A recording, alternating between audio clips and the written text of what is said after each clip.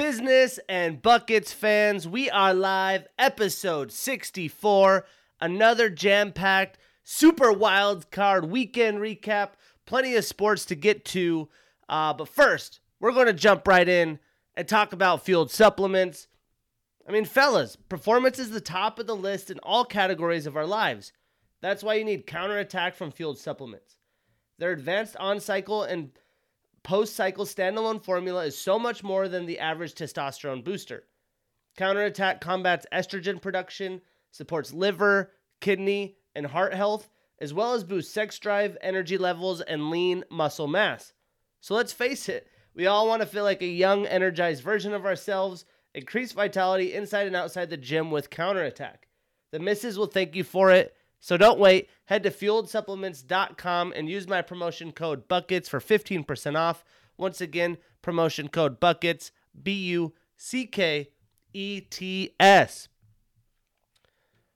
Super wild card weekend. I had a good time. I know there was some games that were a little bit lopsided, but hey, we got to give due diligence where due diligence is deserved, and some guys balled out. But before we talk about the recap of the wild card, preview the divisional round, there has been some things going on around the league, including the move of the Texans firing head coach David Culley. I think this one caught people by somewhat of a surprise. He did well when filled in with the role. That team had momentum, looked better in his stay towards the later half of the season than I think people, even including myself, would give them credit for.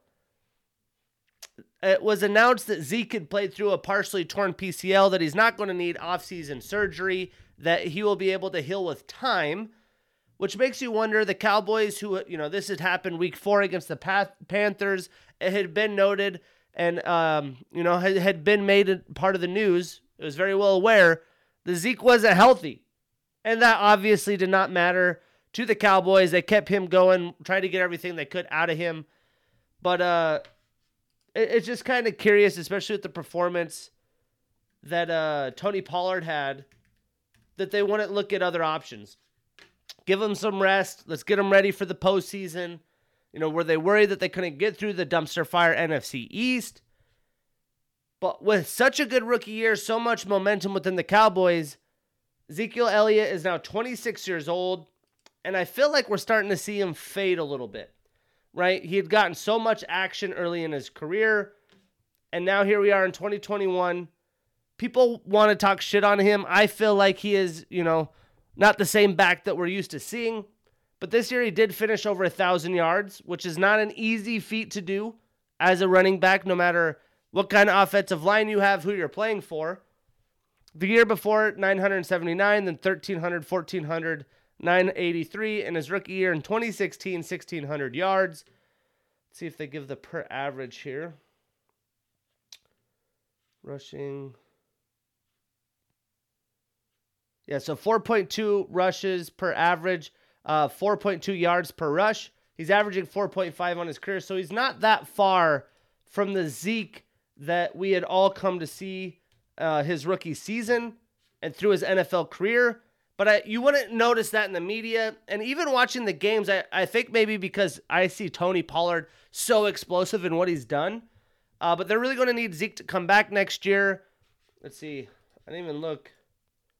Ezekiel Elliott's contract.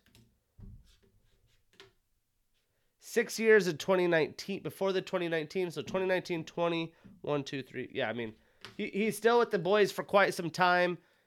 Tony Pollard is explosive and as good as he's been, hasn't been a bell cow back, hasn't been that lead back. And even in today's NFL, running back by committee is more and more common and almost seems like a necessity as one guy can't handle the load. So I'm not too worried about Zeke. We'll get to the Cowboys here in a minute, but it's still just, it makes you wonder, what the hell were they thinking? Why didn't they give him some rest? Did they think that, again, did they need him? Were they worried that they weren't going to be able to get to where they wanted to go? There's some question marks there. The Bengals defensive tackle Larry Ogunjobi will miss the rest of the playoffs with a foot injury, and that is terrible news if you're a Bengals fan, because King Henry is coming to town, and he is going to be running right at you. So whoever has to fill in that position for the Bengals is going to get his hands full in his first playoff start. Let's pull them up real quick. So he is out. So insert BJ Hill. I am somewhat familiar with BJ Hill. He's been around the league for a little bit. He started with the Giants for 3 years and now is with the Bengals. So BJ Hill, everyone in the A and B gaps, get ready because the Tennessee Titans are coming to town. And that's just brutal news for the Bengals. They're going to need every asset that they can get. Mike Mayock fired from the Raiders. The glorified online Mike Mayock, all the mock drafts, all the know-how. I think I heard someone, potentially Colin Cowherd, say this. Just being a GM, how many things you have to handle. You have to handle the coach as they can override decisions, right? Even in the first few rounds of the draft, let's say Gruden gets 51% of the poll, Mayock 49, he still gets to trump those decisions, right? So you have to manage the coach, you have to manage the personnel, the egos, the kids, the adults, the vets. There's just so much involved. So I don't want to go and say that Mike Mayock did a terrible job. I don't think that's necessarily true. More so on John Gruden, the full staff. They have underperformed. You get John Gruden, you get Mike Mayock, you get Gruden to a 10-year contract. Chucky, let's go, right? Let's make some changes. He got rid of Khalil Mack. He got rid of all those assets and wanted to make the team his own. And, they really haven't had anything to show for it. Obviously Mike Mayock finished the season, but, we get rid of the head coach. Now Mike Mayock, they do get a playoff run. They didn't look, tremendously bad, but I don't know if they're a long stay for, going to be a perennial playoff team. So I just take this whole Raiders experience with those big names as a swing and a miss. The Seahawks fired defensive coordinator Ken Norton Jr. I don't think this comes as much of a surprise. Ken's been a part of Pete Carroll's staff ever since he's been into the Seahawks in his collegiate career. But ever since the Legion of Boom, that defense has continually and gradually not been the same and what fans would expect from the Seahawks. Bobby Wagner is still there, but really the only true staple and outstanding performer on that defense. So I'm not too surprised about this. They're going through some changes, potentially, supposedly or reportedly, Russell's going to look at some of his options. It seems like Pete Carroll's staying now. So it's going to be very interesting to see how those dominoes fall. The Steelers most likely retaining offensive coordinator Matt Canada. I talked about this, being a Steelers fan, this hits close a little bit. It always seems like it's the offensive coordinator's fault, right? Always seems like it's the offensive coordinator's fault. And much like the Cowboys, their roster and their offense is better developed. That depth chart's great, but it's not the lack of weapons. Najee Harris, Deontay Johnson, right? Juju came back. He's been a weapon. Pat Freiermuth. Even then, before him, Eric Ebron. They have, not as good of an offensive line. They're struggling there, but they've had the weapons over the course of time. Mike Wallace, Willie Parker, all these guys. And when there seems to be offensive issues, Ben in the media of late because of his age and not being as mobile, he's gotten a lot of the blame. I don't think he should shoulder a lot of that. But as the internal fandom of the Steelers, reading The Athletic, seeing what the fans have to say, seeing the social medias, everyone wants to blame the offensive coordinator, and I don't want Matt Canada back either, right? All this jet motion, these sweeps, this college-like play, it's fancy, it's good, but it hasn't performed. Sometimes the Claypool jet sweep works here and there. He's a big-bodied receiver. You'd think he would be able to do some things like that, but it doesn't get the job done and set their roster up for success. So I am a little surprised. You could tell in Mike Tomlin's postseason interviews that he wasn't super thrilled about this. And it's not a done thing. It's not a for sure thing, but I would assume that they give him another chance with the new start as the Steelers are going to look, quite a bit different next year on offense. Past offensive coordinators. But it's just funny, you always want to blame the offensive coordinator. I don't know if that's always, where there's smoke, there's fire. This is a trend. Could it be that we're hiring not very good offensive coordinators and it's always their fault? Sure, but we've had big-name offensive coordinators, Todd Haley. The last one I truly enjoyed was Bruce Arians.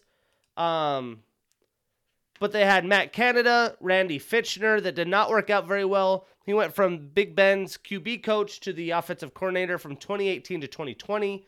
Todd Haley was there for 5 years. Nobody enjoyed how that went, right? The little bubble screens, putting the receivers in space. I know that drove me nuts. 2004 to 2006, 2007 to 2011 was Bruce Arians. That went well. Ken Weisenhunt before him. And I cannot speak to the coordinators before that. I was too young, didn't really have the knowledge. But ever since Bruce Arians, it seems like it's a continual shit show. And for me, what I really think the Steelers are lacking is Tomlin getting a nice supporting cast around him. I think he likes to be in control of the situation. I think he gets the ability with the Rooneys to do as much as he needs to do, but having big wig guys that can make critical decisions, put the team in a successful position, I think that's big. The better the team as coaches you have, the better you're going to perform, the better the team's going to perform. So that's my assumption and what I would like the Steelers to get into more. Matt Canada coming back, we'll see. I do not have high expectations for them. They got a lot of offensive things to figure out, right? Deontay Johnson's coming up on a contract. Juju and James Washington are most likely gone. The offensive line is a revolving door. Eric Ebron should be gone, even though he wasn't involved. But there's going to be some changes in the black and gold. The Yinzers are going to be having a stressful offseason. Hopefully Kenny Pickett gets to stay in Pittsburgh. But other than that, Matt Canada returning, that's a tough one. And enough of the bullshit. Let's talk Super Wildcard Weekend and what a super weekend it was. We got to start off on Saturday. Saturday, I wanted to go skiing, but the snow out here in the Northwest is straight trash.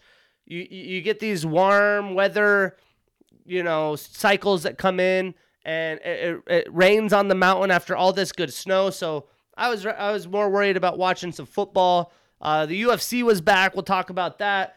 But really, this was the only game that was worth a ton of watching, as the Raiders were, put through the ringer a little bit with some referee blown, calls, lack of calls.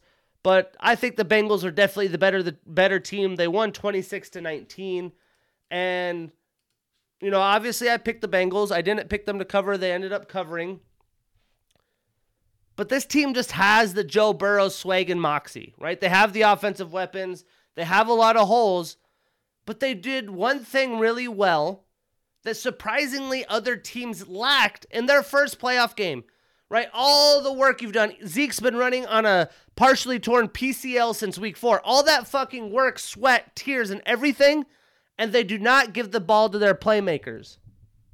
Well, Joe Burrow gives the ball to his playmakers, right?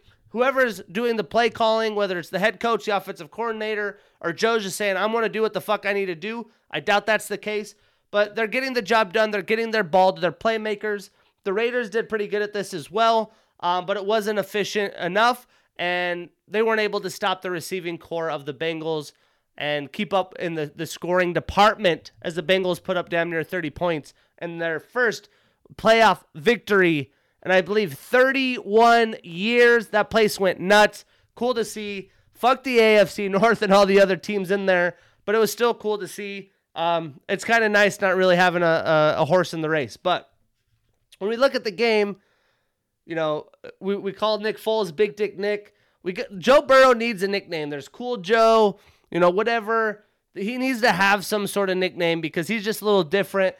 Big Dick Joe, if it rang a bell, that would be great. But this guy's balls are huge, and he's coming out and playing. He's not your young quarterback, right? A lot of people, it's his second year, forget that he did go through, every year of college. He is a grown man. He's not a young 19, 20-year-old quarterback like some of the other young rookies that come through. But he was 24 of 34, so 10 incompletions, 244 yards, and 2 touchdowns. He was sacked 2 times. He had 110 rating. They gave the ball to Joe Mixon intermittently. Obviously, they were playing with a lead for some time. Joe Mixon didn't get to do a lot with his opportunities. The defensive front 7 for the Raiders are pretty solid, but they're veterans that are willing to fucking plug the gap, do their duties, and stop the run game, and they were able to do that. Joe Mixon did get 17 carries, but he finished with 48 yards. It's under a 3-yard per carry average, and that's not going to be a good way to run your offense. But they didn't need to, because they had Jamar fucking Chase And this is what I mean by getting your ball to the playmakers. Ja'Marr got them into the playoffs, right? He single-handedly beat the goddamn Chiefs. Like Joe said, Ja'Marr's over there. Let's get him the football. And during the big-time games, they were able to do so. And Ja'Marr finished with 9 catches, but on 12 targets. Got to give him double-digit targets. 116 yards. He did not have, a 61-yard over the top. But every time the Bengals needed to play, there was fucking Ja'Marr Chase. It's like, damn, Ja'Marr Chase. It seemed like he was really being involved with everything that they needed to keep the wheels moving. CJ Uzomah had a pretty big game as well, right? You have these other guys, T. Higgins, Tyler Boyd. They're taking your coverage. Ja'Marr Chase is just going to beat you underneath, which, you're used to seeing Ja'Marr over the top. They had him underneath in those shallow routes, those crosses. Nobody could keep up with them. And CJ was able to get some big-time plays, 6 catches, 64 yards, and a touchdown. Tyler Boyd reeled in a touchdown as well. For the Raiders offense, right, this is all about Derek Carr. Derek Carr has kind of willed this team, been the duct tape to all the holes that they have to get to where they need to go. And he had a pretty solid game. But if I'm, coming into this game, I'm thinking we got to give Josh Jacobs the ball, keep Joe Burrow, Ja'Marr Chase, and those weapons off the field. And they didn't really do that. And Jacobs was running aggressive. He was running well. But Derek Carr threw the ball 54 times. Unless you're Pat Mahomes, maybe Tom Brady, one of those completely elite quarterbacks, I do not want to see my quarterback throwing the ball 54 times. And they weren't down huge in this game by any means. So he was 29 of 54, 310 yards, a touchdown, and a pick. Only 1 pick on 54 attempts. I mean, that's not terrible. For throwing the ball 54 times and not getting a pick, that's almost an accomplishment in my mind. But Josh Jacobs, he did have 13 carries for 83 yards. He is averaging 6.4 per carry. We need to get him more involved and get him involved in the passing game. He had 44 yards on 4 catches as a receiver, so they did that. But you need to have 20 to 30 carries. And, this fucking playoff football, The times are changing. Offenses are putting up more points. They're just so talented. I think the stigma of defense wins championships isn't quite as strong as it was, obviously, in the early 2000s, the 90s, and the 80s. The sport is evolving.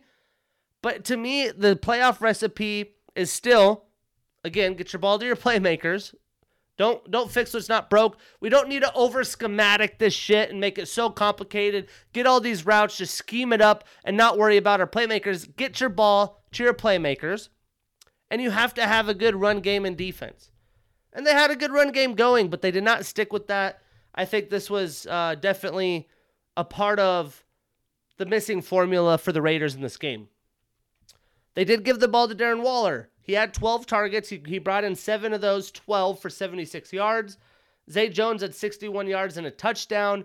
And Hunter Renfrow, 8 carries on 11 targets for 58 yards. So they gave him the targets, right? Maybe they were defended well, whatever, you have it. But give Josh Jacobs the ball more. Come on.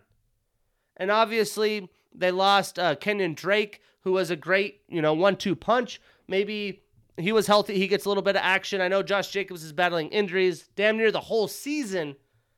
But feed the beast. Feed the beast. Derek Carr did lose a fumble as well. He's having to do too much in this game. This is Joe Burrow's first playoff game. Granted, I think this is Derek Carr's as well. But Derek Carr's a true veteran, right? Why should we have to have him do so much? Usually, if you're the Raiders, you want to force Joe Burrow to do too much, and they didn't even make him to do too much. He threw the ball 20 less times. Sure, Joe Mixon didn't, really show out on the box score with a 2.8 per carry average, but you got to mix it up. You got to have a run game. You got to live through the run. They did not. Defensively, the Raiders were able to get to Joe Burrow twice. No big standouts defensively. For the Bengals defense, Wyoming represent. Let's go, Wyo. Logan Wilson, 12 tackles and a pass defended. I love seeing him play out there. And they were able to get to Derek Carr 3 times as a unit. And Jermaine Pratt had the interception for the Bengals. The jungle was wild. They're celebrating. I can only imagine what the bars in Cincinnati of Ohio were like, what kind of light beer and shit they were drinking. But it had to have been a party. The Bengals were 5 of 12 on third, which is not very great. 1 for 1 on fourth. The Raiders 8 of 18 on third, 1 for 2 on fourth. The Raiders actually out-yarded the Bengals by 80. They obviously lost the turnover battle 2-0, and the Raiders were outpossessed by the Bengals by 3 minutes. Great way for Super Wild Card Weekend. Sets us up for the third time's the charm matchup. Little divisional battle. I love when teams get to play them not once, not twice, but 3 times. As a Steelers fan, it's getting the Ravens in the playoffs. You already knew what it was. You already know what was going down. And as the analyst in me, I already knew what was going to happen. The Bills on paper are arms and legs more talented than the Bills, as they should be, right? Reigning AFC Championship team. The Patriots taking a reset, having new pieces all over the field. And as long as there wasn't 45, 50-mile-an-hour wind gusts where Josh Allen couldn't do anything, they're going to get the job done. And boy, did Josh Allen show out. And he threw the ball 25 times, right? They gave Singletary and some people in the run game some action. That's what you have to do. And you have to give your big-time playmakers some opportunities. So Josh Allen was 21-25, 308 yards and 5 touchdowns, 4 incompletions, 5 touchdowns. Wyoming Cowboys, let's rejoice, baby. All the fans, the pokes, holy shit, these guys are out here doing the damn thing. He didn't get sacked, 157.6 rating, 98.5 QBR. Have a day, Josh Allen. I had talked about in the pre-playoff picture last episode. If you haven't seen my predictions, check them out. Right, I posted on Instagram the video as well. But obviously YouTube, everywhere you stream. They have to have confidence with Devin Singletary, especially if you're playing from the lead. But you have to give him an opportunity to do well. Right? Last year, they abandoned him so quickly, he did not have an opportunity to do well. Obviously, they were still mixing in Zach Moss and some other faces. But he got 16 carries for 81 yards. It's a 5.1 average. Your backs are averaging 5 yards per carry in the playoffs. You're going to keep giving him the ball. He got a touchdown. Josh Allen ran the ball 6 times for 66 yards as well. So as a team, the Bills ran for 174 yards and 2 touchdowns. That's a great winning recipe come January, come February. And they gave the ball to their playmakers. Josh Allen's favorite target, Dawson Knox, 5 targets, 5 receptions, 89 yards and 2 touchdowns. He said he was even trying to throw one away. Dawson Knox reached back, somehow snagged that sucker for the first score of the game. It just seemed like everything was going right for the Bills. They knew where they were the better team. They wanted to come in and dominate, and they dominated. Stephon Diggs, you would expect him to have a little bit more of a playmaking game, but you didn't need to when you're playing up this big. But he was still involved, right? 3 catches for 60 yards. He had a 45-yard catch, right? That was a big play earlier in the game for the Bills. For the Patriots, Mac Jones, 24-38, 232, 2 touchdowns, 2 picks. A very Mac Jones-ish line, right? He is very young into his career with not a lot of pieces. That line does not surprise me very much at all.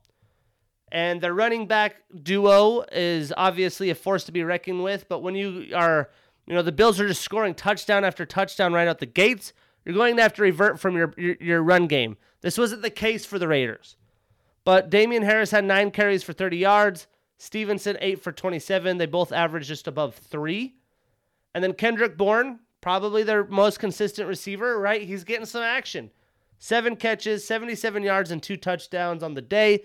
If you do daily fantasy in the playoffs, you swoop up Kendrick Bourne, I'm assuming like $14 or some shit like that. You probably had a good day.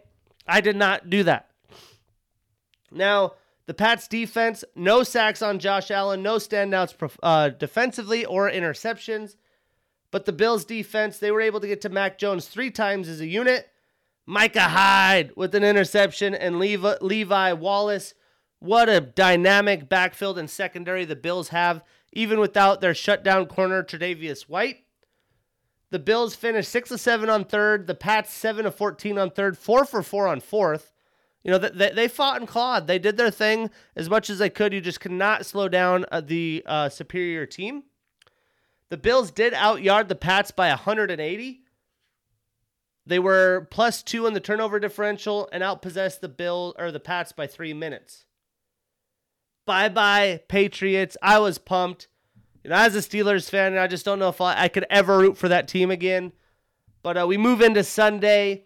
Sunday's action started, not amazingly. Coming off the heels of the Bills game, I'm wanting to watch some later games to keep my Saturday going, keep the beverages flowing, and that wasn't the case. Sunday, I was glad they put this as the Sunday morning game because this didn't add much more excitement to the fire. But again, this is a completely more superior team. A 9-8 team, most of the time, isn't going to get in the playoffs. They found a way. Props to them. Sirianni and crew. Jalen Hurts, the leader of this team. Props to you for getting there. But you don't belong, especially against the defending champion Tampa Bay Buccaneers. And this was very relevant, right? A team that lives through the run game. The Bucs shut that shit down, right? A guy in Jalen Hurts who really isn't a true pocket passer. Tom Brady is. It was just a complete, a 180 from each side of the depth chart. And you could tell what could happen. I thought with the lack of weapons, the Tampa Bay offense would struggle against the Eagles defense, and this would be a closer game. And that wasn't the case. But Tom Brady finished 29-37, 271 yards and 2 touchdowns. He was sacked 4 times. The run game for the Bucs wasn't too existent, but they kept going through it, right? You're playing from the lead. You got to give these guys a chance. They gave Keyshawn Vaughn 17 carries. He only got 53 yards and a touchdown.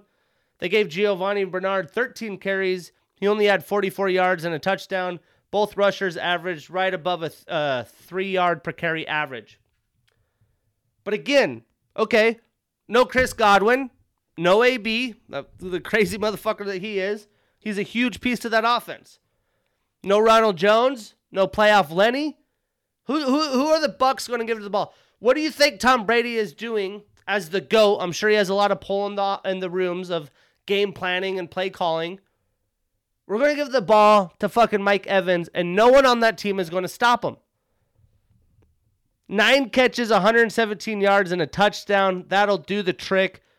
They put up 31 points. They were in good field position. They had some turnovers, and they started out the gates early.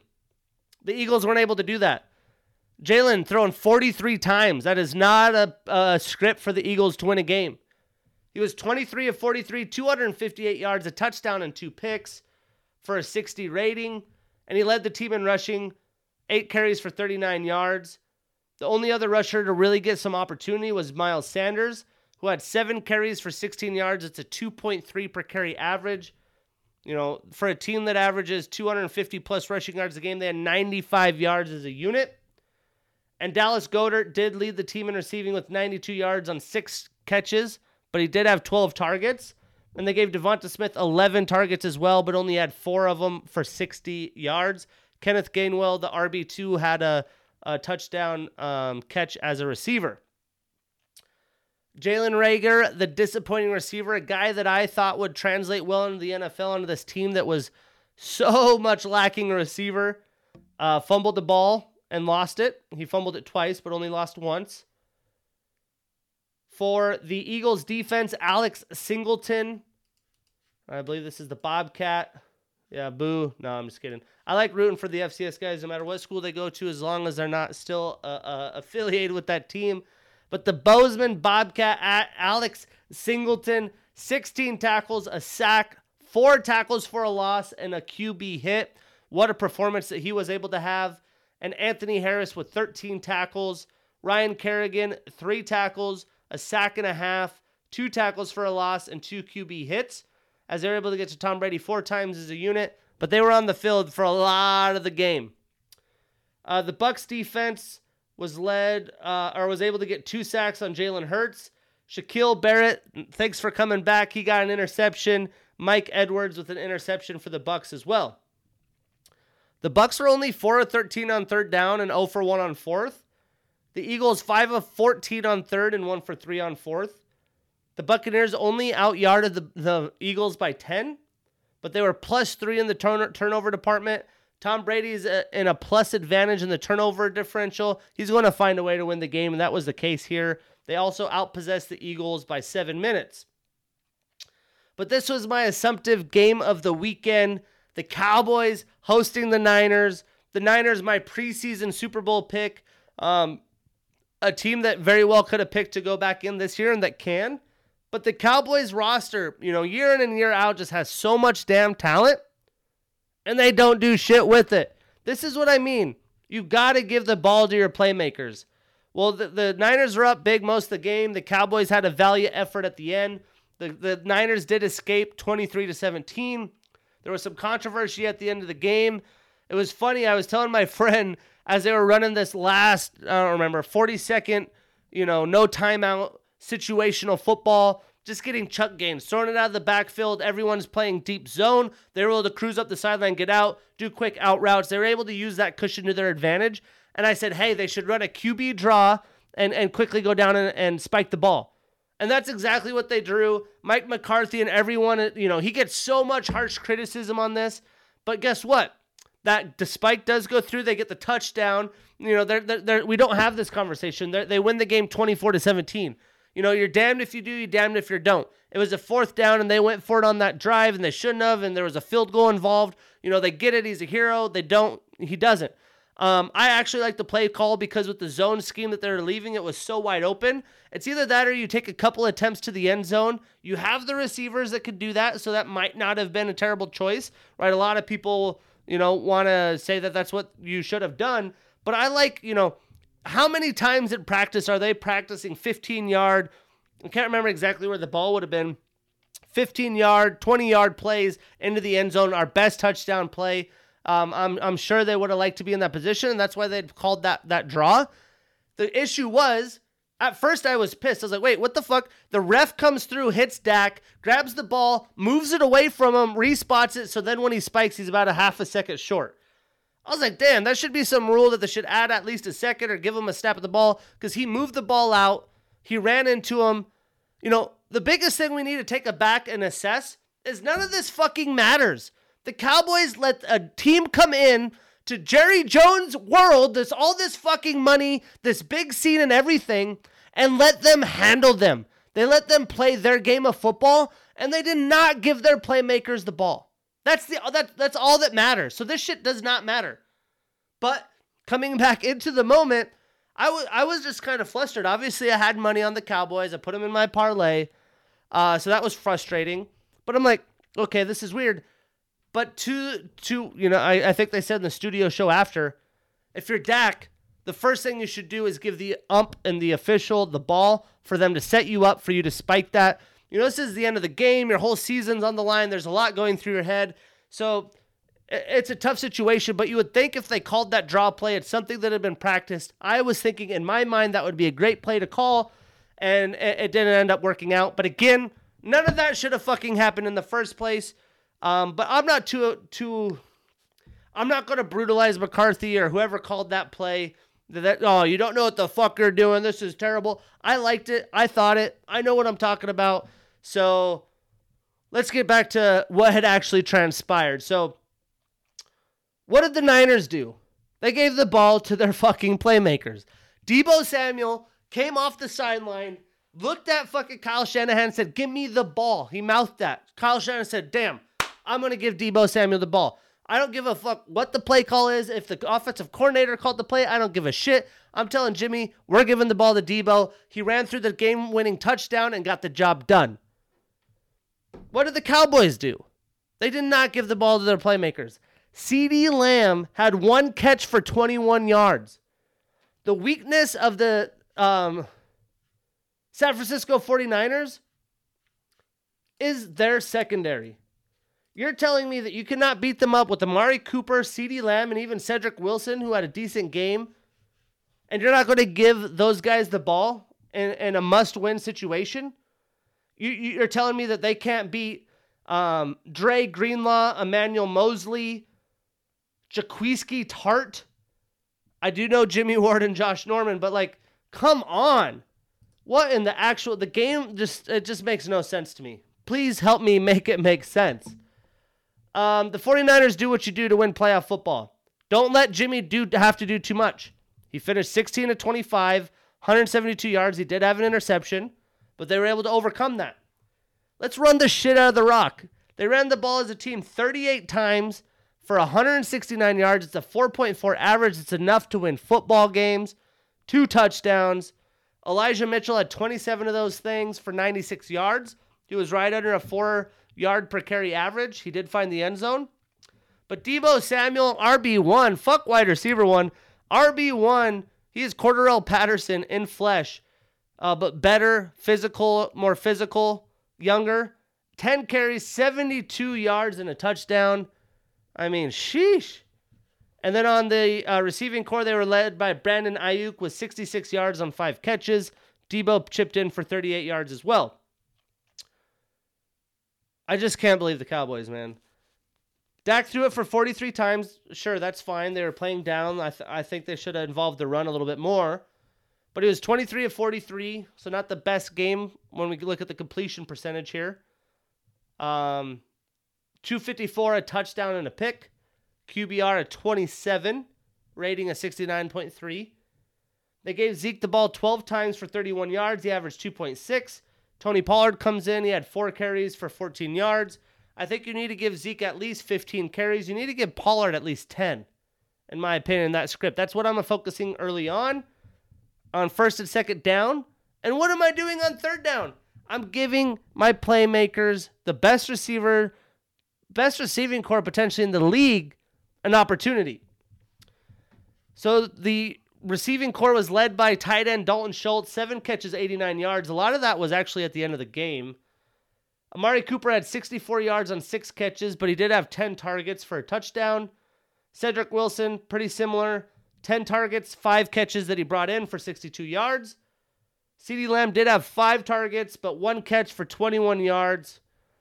It just makes you wonder, what in the hell? Defensively for the Cowboys, Leighton Vander Esch with 13 tackles. A guy that's gotten a lot of criticism, right? Obviously, Smith left. That didn't work out. Now they're talking about Vander Esch having his weaknesses and his holes.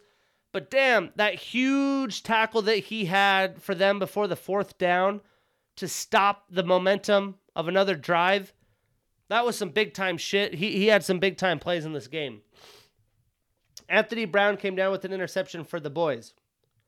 The Niners had Emmanuel Mosley with 12 tackles. They were able to get to Dak 5 times as a unit. And Quan Williams had an interception for the Niners. The Cowboys 5 of 14 on third down, 1 for 2 on fourth. The Niners 6 of 13 on third down. The Niners outyarded the Cowboys by 40. Both teams turned the ball over, and the Niners outpossessed the Cowboys by 7 minutes. And then the Sunday night game, I go to the Emerald Queen Casino here out in the Seattle area. It was in Tacoma. They have this new MGM Sportsbook. Got some cool seats, got some food, some wings, had some drinks. It was a good time. The start of the game was a good time, but, I didn't have a lot of expectations. It was nice to not have to worry about that expectations. I was more riled up by a fan sitting next to me talking shit on Ben Roethlisberger and how Phillip Rivers is a better quarterback. I'm actually going to write this down just because, I was fired up. I'd had a few beverages. No way to piss a Steeler off when it's Big Ben's last game, first ballot Hall of Famer. You're going to talk shit about how bad he is and that Phillip Rivers is better. You want to get a way to get me fired up. That's an easy way to do so. Phillip Rivers versus Eli. We'll throw Eli in there just for fun versus Ben. Some good off-season football shit. But yeah, that fired me up. I wasn't as focused into the game. It was, the Steelers defense, after a while, just let the Chiefs do whatever they want, and we weren't running the ball. Coming in, I thought the only way the Steelers could win is if Najee gets 25 to 30 carries. They have a good game script, getting first downs, keeping Pat Mahomes off the field, and probably a minimum +2 in the turnover differential. I don't even know. Yeah, so they were neither. So the final score, 42-21. The Chiefs' offense is legit, right? A lot of people just want to say, oh, Big Ben, the Steelers, they didn't belong, right? They're 9-7-1, yada, yada. They barely got in, but they have a legit defense. They have the defensive player of the year on their team. If he doesn't get defensive player of the year, the shit's rigged. They have a solid defense, and Pat Mahomes, Andy Reid, and crew were able to just slice them up the way they did. Hell of a game plan. And you got to love playoffs because you almost knew a guy like Jerick McKinnon would be the game changer. You almost knew it, reviving his career. But Pat Mahomes was 30 of 39, 404 yards, and 5 touchdowns. I'm sorry, AFC, but no one is going to be able to stop this team unless Derrick Henry has the performance of his life. The Titans and Tannehill don't turn the ball over once and are plus 2 or 3 in the turnover department. But damn, what a day by Pat Mahomes. And then Jerick McKinnon, reviving his career. He only got 12 carries, but he amassed 61 yards. It's a 5.1 average. He also added 81 yards as a receiver and a touchdown. That was the athleticism that other teams had seen in his career, specifically the Vikings and Niners, if I have that correct. Yep, the Vikings and Niners. But the Chiefs were able to take advantage of it with Clyde Edwards-Helaire not able to play or Darrell Williams. The receiving core was led by, of course, their playmaker. No surprise. A Super Bowl potential winning team going to their playmakers. Travis Kelce, 5 catches, 108 yards, and a touchdown. As a Steelers fan, you're not surprised by that. Tyreek Hill even got a touchdown. Brian Pringle, 2 touchdowns. Everyone have some fun. Some of the celebrations were getting out of control. They just knew what was about to happen. And I almost went to Kansas City for this. I still don't know how I would have felt being in there in person, but being in Arrowhead playoff football, I think that would have been a fun experience regardless. Defensively, they got to Big Ben twice, but no standouts defensively. For the Steelers, Big Ben, his final game, 29 of 44, 215, 2 touchdowns. He went out with a valiant effort. As Mike Tomlin said, Ben was 7, just doing his thing. Najee, though, 12 carries for 29 yards. It's only a 2.4 average. A lot of these carries were early, the first couple drives, first, second down. Didn't get a lot of action. I'm sure the Chiefs are prepared for some run game. But you got to adapt. You got to scheme it up a little bit. But we have to find a way to give Najee the ball. And that wasn't the case. He didn't get any. He had 2 catches for -1 yards. Those are bailout check downs by Big Ben. But James Washington, of all people, led the team in receiving 37 yards and a touchdown. Deontay Johnson had 10 targets, but only 5 catches. A game to forget for him. All this issue with the drops the year before and having such a good season, it just did not make sense. It just seemed like receivers were quitting on routes. They weren't running the right routes. It was a hot mess for Pittsburgh. But you got to give Claypool, Deontay, or Juju, you got to give your playmakers the ball, man. Najee Harris did lose his first fumble, right? The stat of him not fumbling all year. He did get a fumble to finish the season. So that was no fun. But how about TJ Watt with that scoop and score, man? I lost my fucking mind. I thought the Steelers might have a chance at the time. I was looking at live betting them. I'm so glad I did not. But give that man his award. Elsewhere for the Steelers defense, 3 sacks as a unit. Devin Bush with an interception, little tip interception. Hopefully this man, has a great offseason and is a pivotal part of the Steelers defense. I believe they have the option to decline his 5th-year option. That's looking like it's going to be $11 million, so he might not be on the team next year. But, a lot of capital they gave up to get him with the 10th pick in the draft.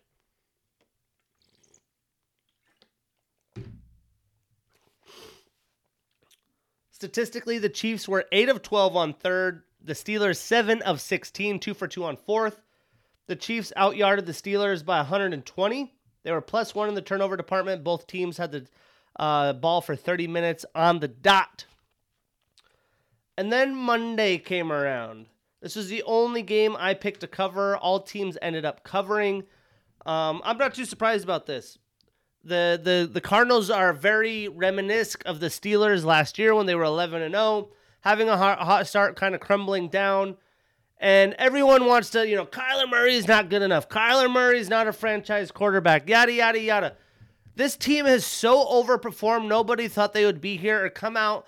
I had them as barely missing the playoffs. I had them as a competitive unit. But their defense stepped up. Their running backs played. They're completely not healthy right now. I could go on record, I'm sure, confidently and say that James Conner and Chase Edmonds were a shell of themselves within the season.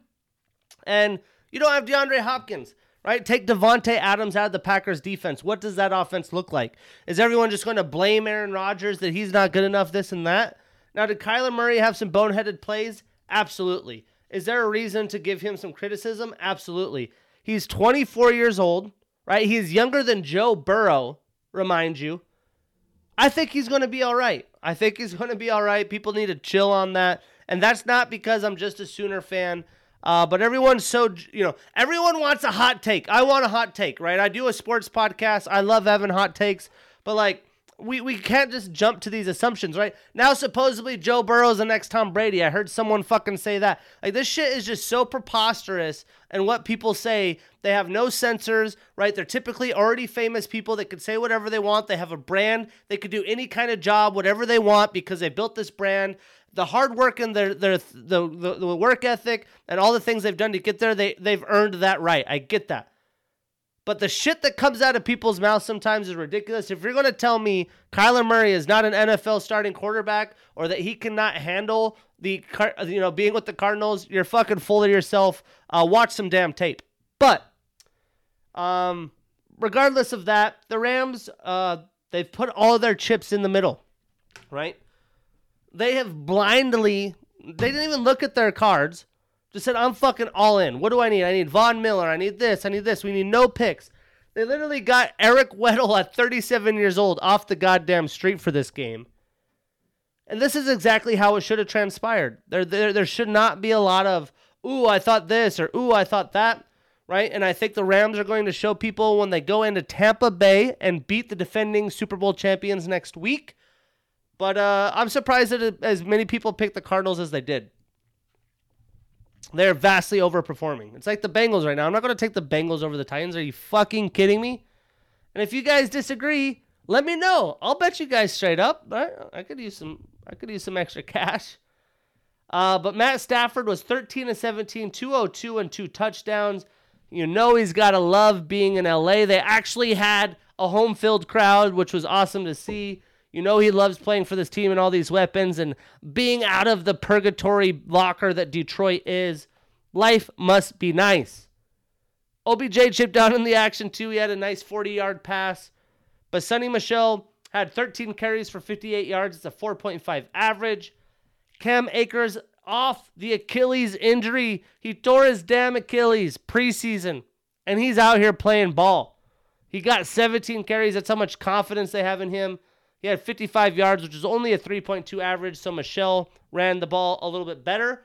But having two guys now going into playoff football, going to Lambeau, you're going to need a lot of these guys if you're going to want to match up with the Packers, right? I'm not too worried about the Bucs and their sake. We'll get to that. But, handling the 1-2 punch of A.J. Dillon and Aaron Jones, it's a nice luxury for them to have. Cooper Kupp did his thing, 61 yards on 5 catches and a touchdown. OBJ with the touchdown on 54 yards as well. But they weren't forced to do too much with the turnovers and the field position that they had. The offense for the Cardinals, Kyler was 19-34, 137 and 2 touchdowns. It's a 7.6 QBR and a 40 rating. Chase Edmonds got the ball 8 times for 28 yards. It's only a 3.5 average. James Conner had 4 carries for 19. That's a 4.8 average and a touchdown. And then Christian Kirk, since Hopkins has left, leads the way again. He had 11 targets, but only 6 catches for 51 yards. I would have liked to see the Cardinals add in some more run game to their script, but them falling behind had a lot to do with that. Plus, the running backs are not healthy. And Kyler Murray barely ran the ball at all. Defensively for the Rams, they got to Kyler Murray 2 times. David Long Jr. had an interception. It was actually a pick 6. And Marquise Copeland with an interception as well. And for the Cardinals defense, Jalen Thompson with 12 tackles. They were able to get to Stafford 1 time as a unit. The Rams ended up finishing 6-13 on 3rd down. Pretty solid conversion. The Cardinals, a terrific 0 for 9.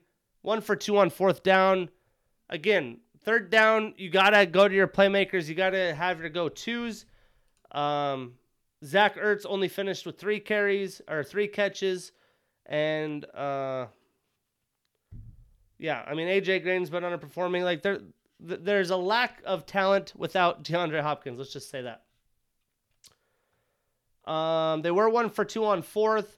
The Rams out-yarded the Cardinals by 109 or by 90. No, let's see. Yeah, 190. And they were +2 in the turnover differential and outpossessed the Cardinals by 11 minutes. Super wild card weekend in the books. Boy, do we got some damn games today.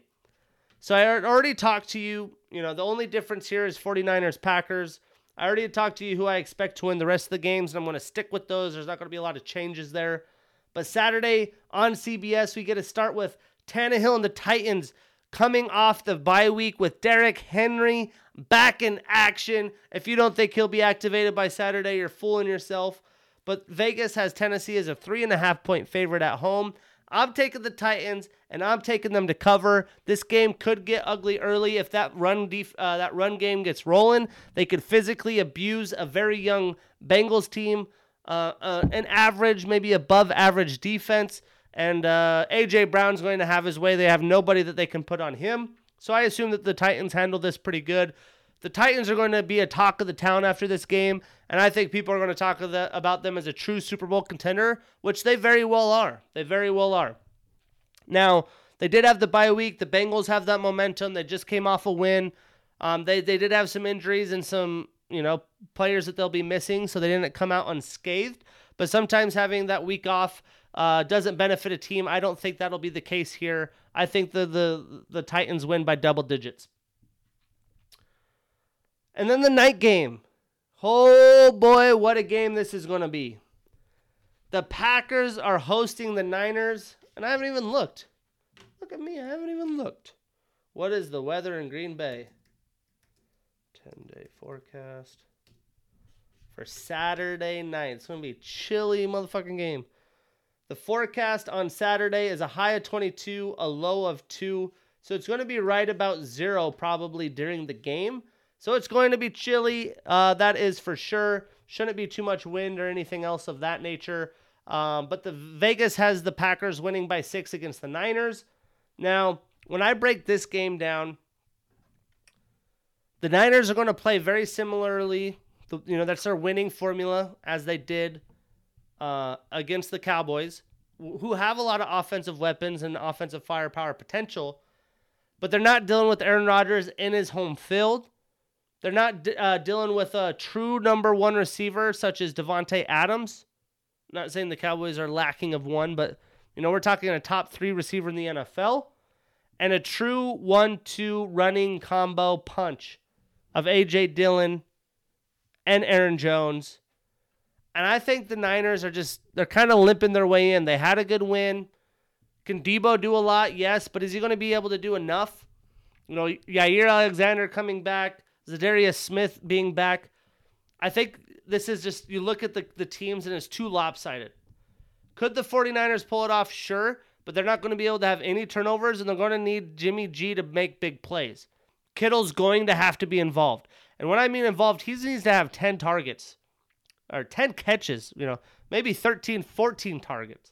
I think they're really going to have to put the ball down the field to be able to keep up with the scoring. They're not going to be able to run all game. The Niners did beat the Packers in the playoffs with the Shanahan offense running the ball. It was Raheem Mostert, if memory serves me correct, that sliced them up. So is that possible? Yes. But is the Packers defense better than previous? I 100% think so. I am going to take the Packers. 6 points. I'm going to take them to cover with the 6 as well. I'm going to have to put a nice little parlay in here. After me not thinking anyone would cover, now they're all going to cover. Fuck. I don't know. I'm back and forth on the 6 points, but the Packers are going to win and head to the NFC Championship. And then on Sunday, we start with Buccaneers-Rams. What a game, what a game. Buccaneers are favored by 3 according to Vegas. I think the Rams, the biggest difference in this game is the health and the playmakers on both sides of the ball. Right? You have Mike Evans, Leonard Fournette, Ronald Jones not looking like they'll play. If Leonard Fournette, Jones completely doesn't look like he's playing. If Fournette does somehow play, he's not going to be playing with a lot of health. Mike Evans has been forced to do a lot. He's been battling some injuries himself. But now that you have Jalen Ramsey, I think Jalen Ramsey very well could shadow Mike Evans. So then what? Obviously, there's Rob Gronkowski. I think Rob's going to have a day. I think Rob's going to be majority of their offense in this game. But how can they stop Akers and Sonny Michel? Sure.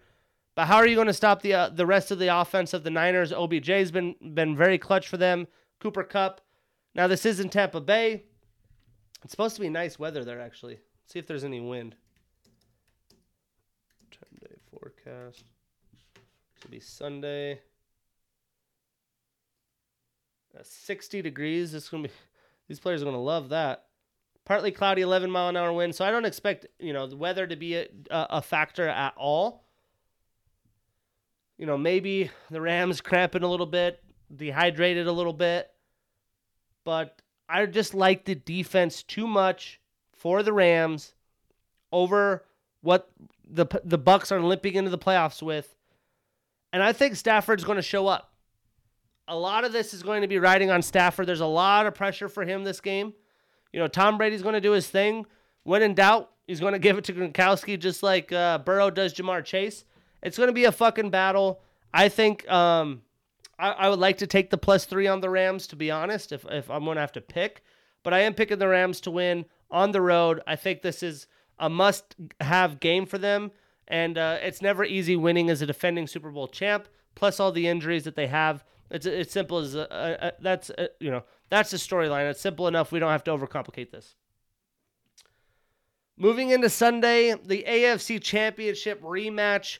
Stephon Diggs posting the photo where he took the still image of him looking at the Chiefs celebrate last year as they earned their Super Bowl bid, and the revenge game.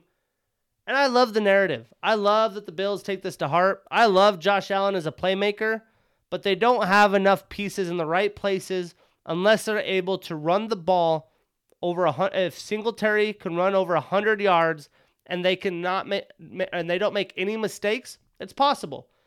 But what we just saw with the Chiefs, their defense playing decent football, I don't see a team that's going to be able to match them this season. The only team, potentially the Packers, and I had actually picked the Packers over the Chiefs in my postseason prediction. But that Chiefs team looked nasty, boy. And if anyone's going to be able to scheme up a good scheme against the Bills, it's going to be Andy Reid, right? You got to pressure Josh Allen. And really, at the end of the day, when it comes to your offense, just do what you already do, right? They have enough weapons. Tyreek Hill has not had Tyreek Hill-less numbers. That over-the-top thing, I'm not sure if it's completely that two-safety look or what have it. But whether it's Clyde Edwards-Helaire, Jerick McKinnon, I think they're going to be able to cut the Bills up on the run game as well. And it's going to be a nice, not like a 50-50 split, but it's going to be a nice, even offensive flow for Kansas City. I'm going to take Kansas City to cover at home to beat the Bills and head to the AFC Championship once again. So I'm taking Titans to cover, Packers not to cover, Rams on the upset. If you're a betting man, +3 to be safe. And I'm taking the Chiefs to cover at home. It's crazy that the spread is that, one game for the Pats and the spread is 1.5 for Kansas City. I think that's an easy cover, personally. But these are going to be great games. The only game that I would say that I'm completely comfortable with, as long as for some reason Derrick Henry doesn't play, I'm very comfortable with taking the Titans in Tennessee off the bye week with their playmakers over the Bengals. Other than that, I would not be surprised if anybody else won that I picked against. Maybe the Bills. I would be surprised if the Bills won. But this is going to be a great slate of football, and I do not expect there to be as lopsided games as we saw last week. But before we talk hoops, because hoops is going to be a big segment in the show moving forward with football dwindling down, we do have some headlines in the college football landscape. Chip Kelly staying with UCLA. I thought this was kind of a surprise, but he signs a 4-year extension to stay with the Bruins and their football unit moving forward. He does get his quarterback, Dorian Thompson, I believe, coming back as well. Mario Williams is transferring from Oklahoma to USC. Yeah, just I'm not surprised. Caleb Williams, why he hasn't been announced, what's going on there, I'm not sure. But Riley's pretty much taken his whole recruiting bag with him out of Norman and walking into USC into LA with them. And yeah, I'm not surprised. But Mario Williams is a stud. Big loss for Oklahoma. Quarterback Chuba Purdy to transfer from Nebraska from Florida State. So they get a young quarterback. Jaleel Billingsley transfers from Alabama to Texas. Tight end receiver, big body guy going to Texas. That'll be a great addition to the Longhorns team. Hunter Johnson transferring back to Auburn from Northwestern. He had started there, 4-star prospect. Obviously, Bo Nix leaving Auburn. He has an opportunity to get in the starting job. And then JT Daniels with Stetson Bennett returning to Georgia enters the transfer portal. That's going to be a fun one to track to see where he wants to go. I'm still curious really what led to JT Daniels not getting a starting opportunity again after being hurt. But that Georgia team was so good it didn't really matter who they started.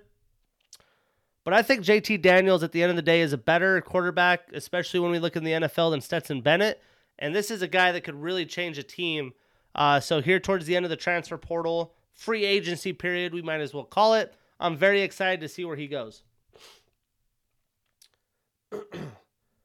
And before I talked about hoops, man, we got UFC, baby. UFC was back in action. It was a fun little fight night card.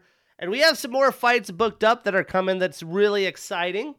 Dana White, no surprise here, confirms that Leon Edwards will be taking on the Nigerian Nightmare, Kamaru Usman. That is going to be a blast of a fight. Leon gets his opportunity. It's not booked with a date and in a location yet, but there should be no surprises there that's going to be happening.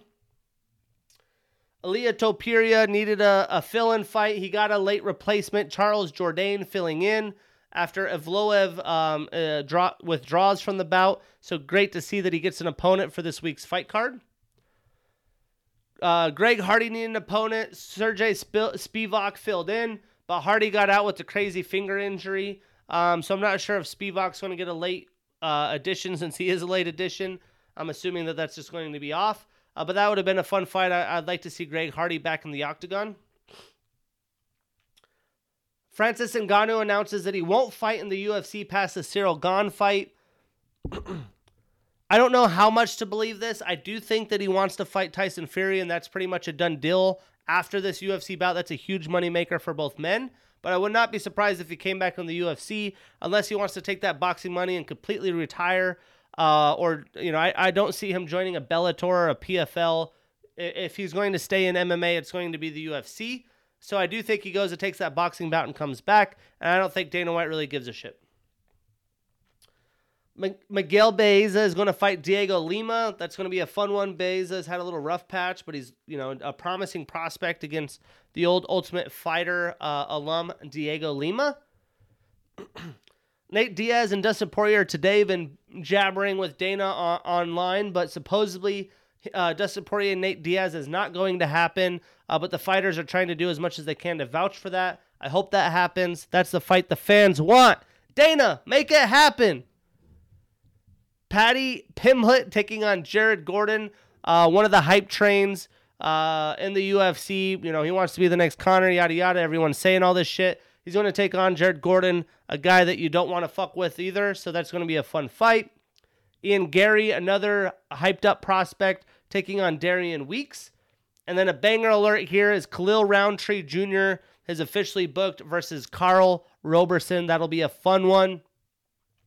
Tough news for the UFC. The PFL is close to acquiring Kayla Harrison. Seems pretty much like a done deal. The ability to win $1 million.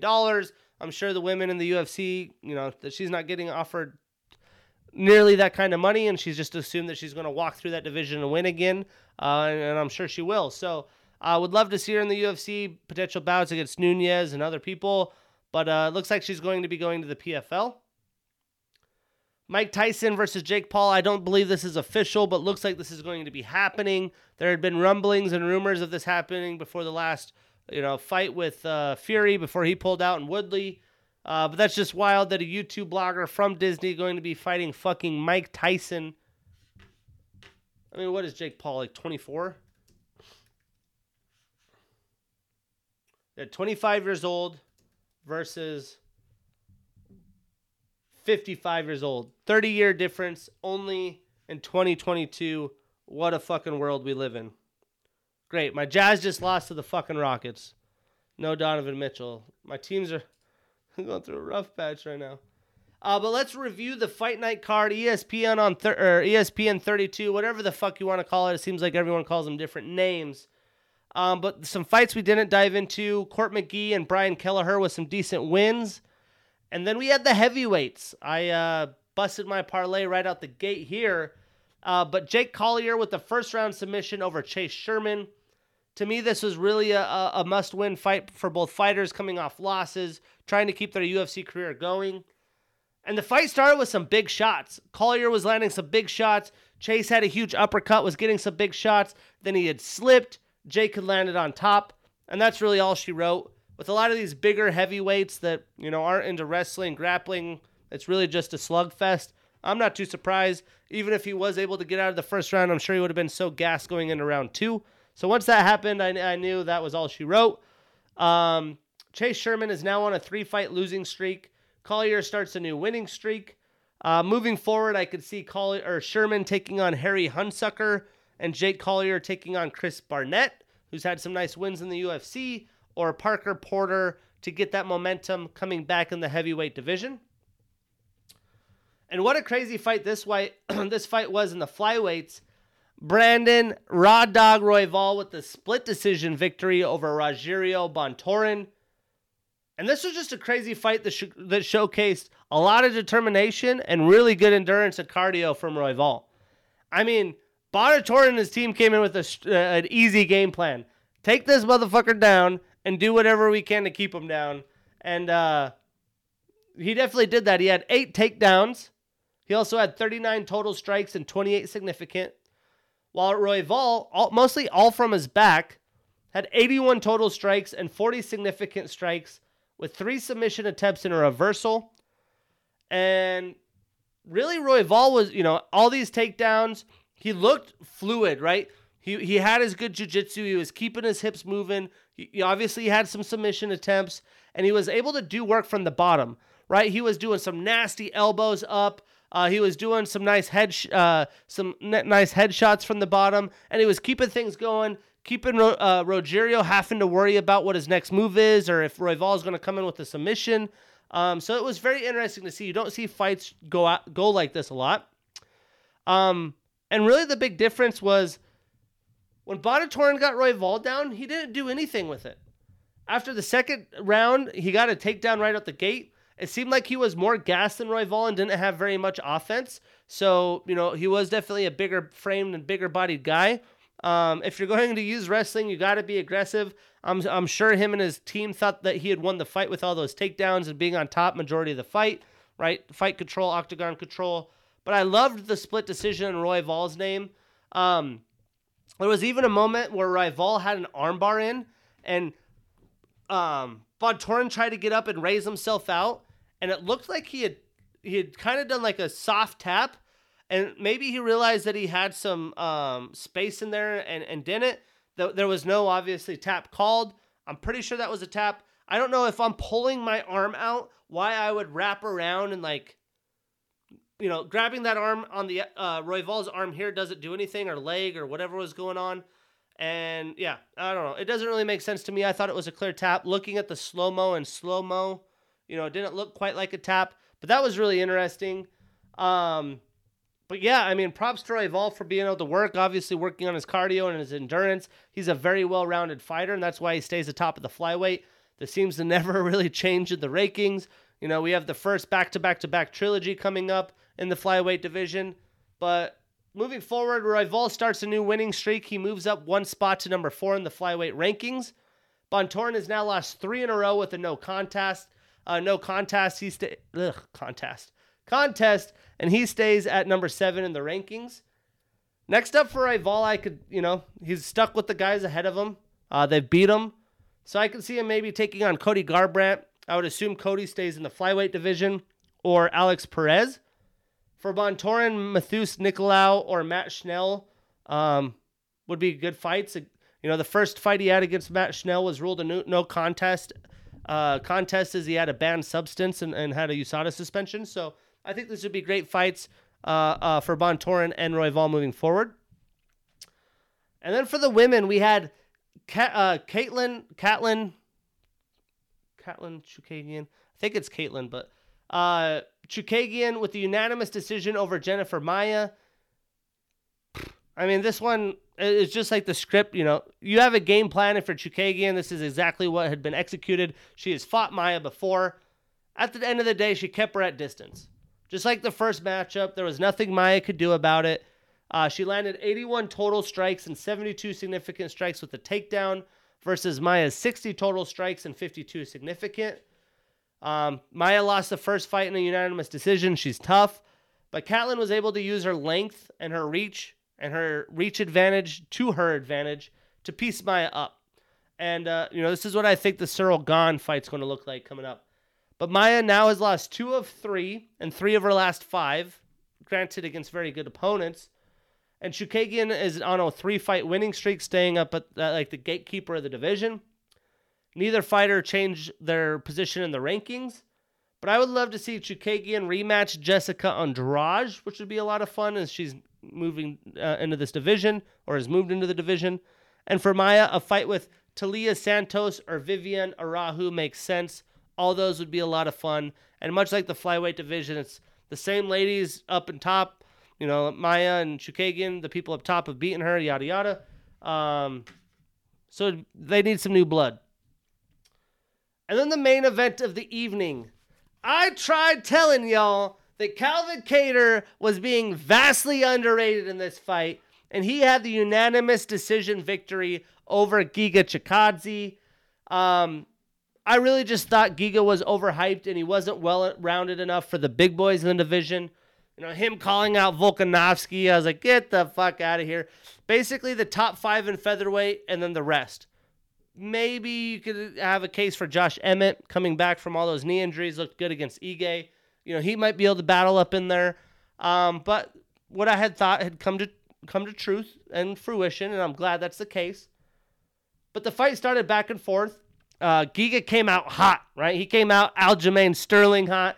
He was very mobile, very aggressive. He was landing big shots on Kattar, especially with that Giga kick a couple times early.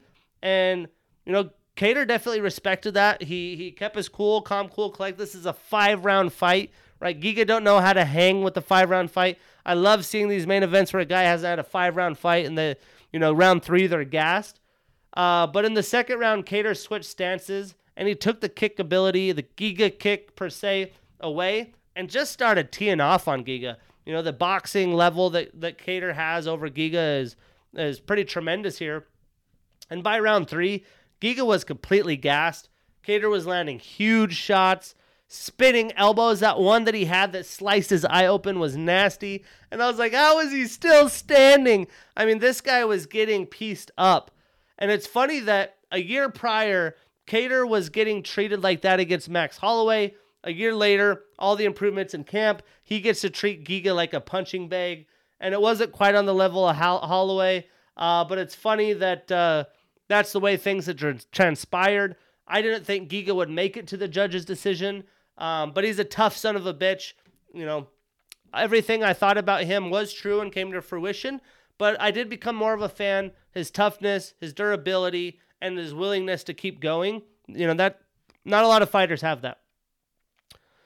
Kattar landed 157 total strikes and 144 significant, with 2 takedowns, a knockdown, a reversal, and a submission attempt, versus Giga's 129 total and 129 significant strikes with a reversal. Now, neither fighter moves in the rankings, but Giga's 9-fight winning streak comes to an end.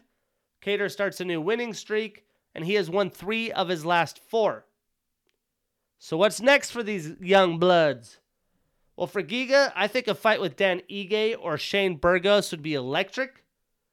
For Kattar, I think Yair Rodriguez is the guy coming back from the Holloway fight. That would be a blast. or give him Mr. Clean, Mr. Josh Emmett. Let him come in with the big boys, and let's see what can happen. Not a lack of fights for either fighter, though. Now this weekend, we got the football, and then we get the pay-per-view 7 p.m. main event start. Some fights or some fighters that are fighting that I'm not breaking down. Raoni Barcelos is fighting Trevin Giles and Michelle Pieta. I thought he was supposed to fight on the last card. I guess it got pushed back to this week or whatever. But I already talked about the guy coming up to make his UFC debut about him.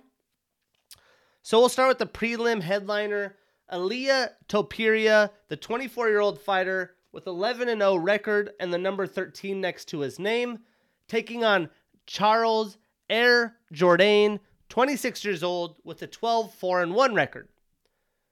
Now, he is obviously on an 11-fight winning streak. He's 11-0, but 3 of them are in the UFC. 7 of his 11 wins are via submission, and clearly he's a black belt in BJJ. Jourdain, he's won 2 of his last 3. He's on a 1-fight winning streak, and he's a black belt in BJJ as well. I like the ability of Topuria. He is very young. Jourdain's been around a little bit in the UFC longer, but I'm going to take Topuria in this fight. I'm putting him on my parlay. I'm marking that shit down. Let's get that bread. And then this is going to be a fun one. We have Cody the Spartan Stamen, 32 years old, with a 19-4-1 record, taking on, and the number 15 next to his name, taking on Said Nurmagomedov, 29 years old, with a 14-2 record. Now, Said is an orthodox fighter. He's on a 1-fight winning streak, and he's 3-1 in the UFC, but he hasn't fought since October of 2021. Obviously, COVID, things like that. That last fight was in Abu Dhabi. He does have a 5.5 reach advantage in this fight, though. Cody, he's on a 2-fight losing streak. He trains out of Extreme Couture.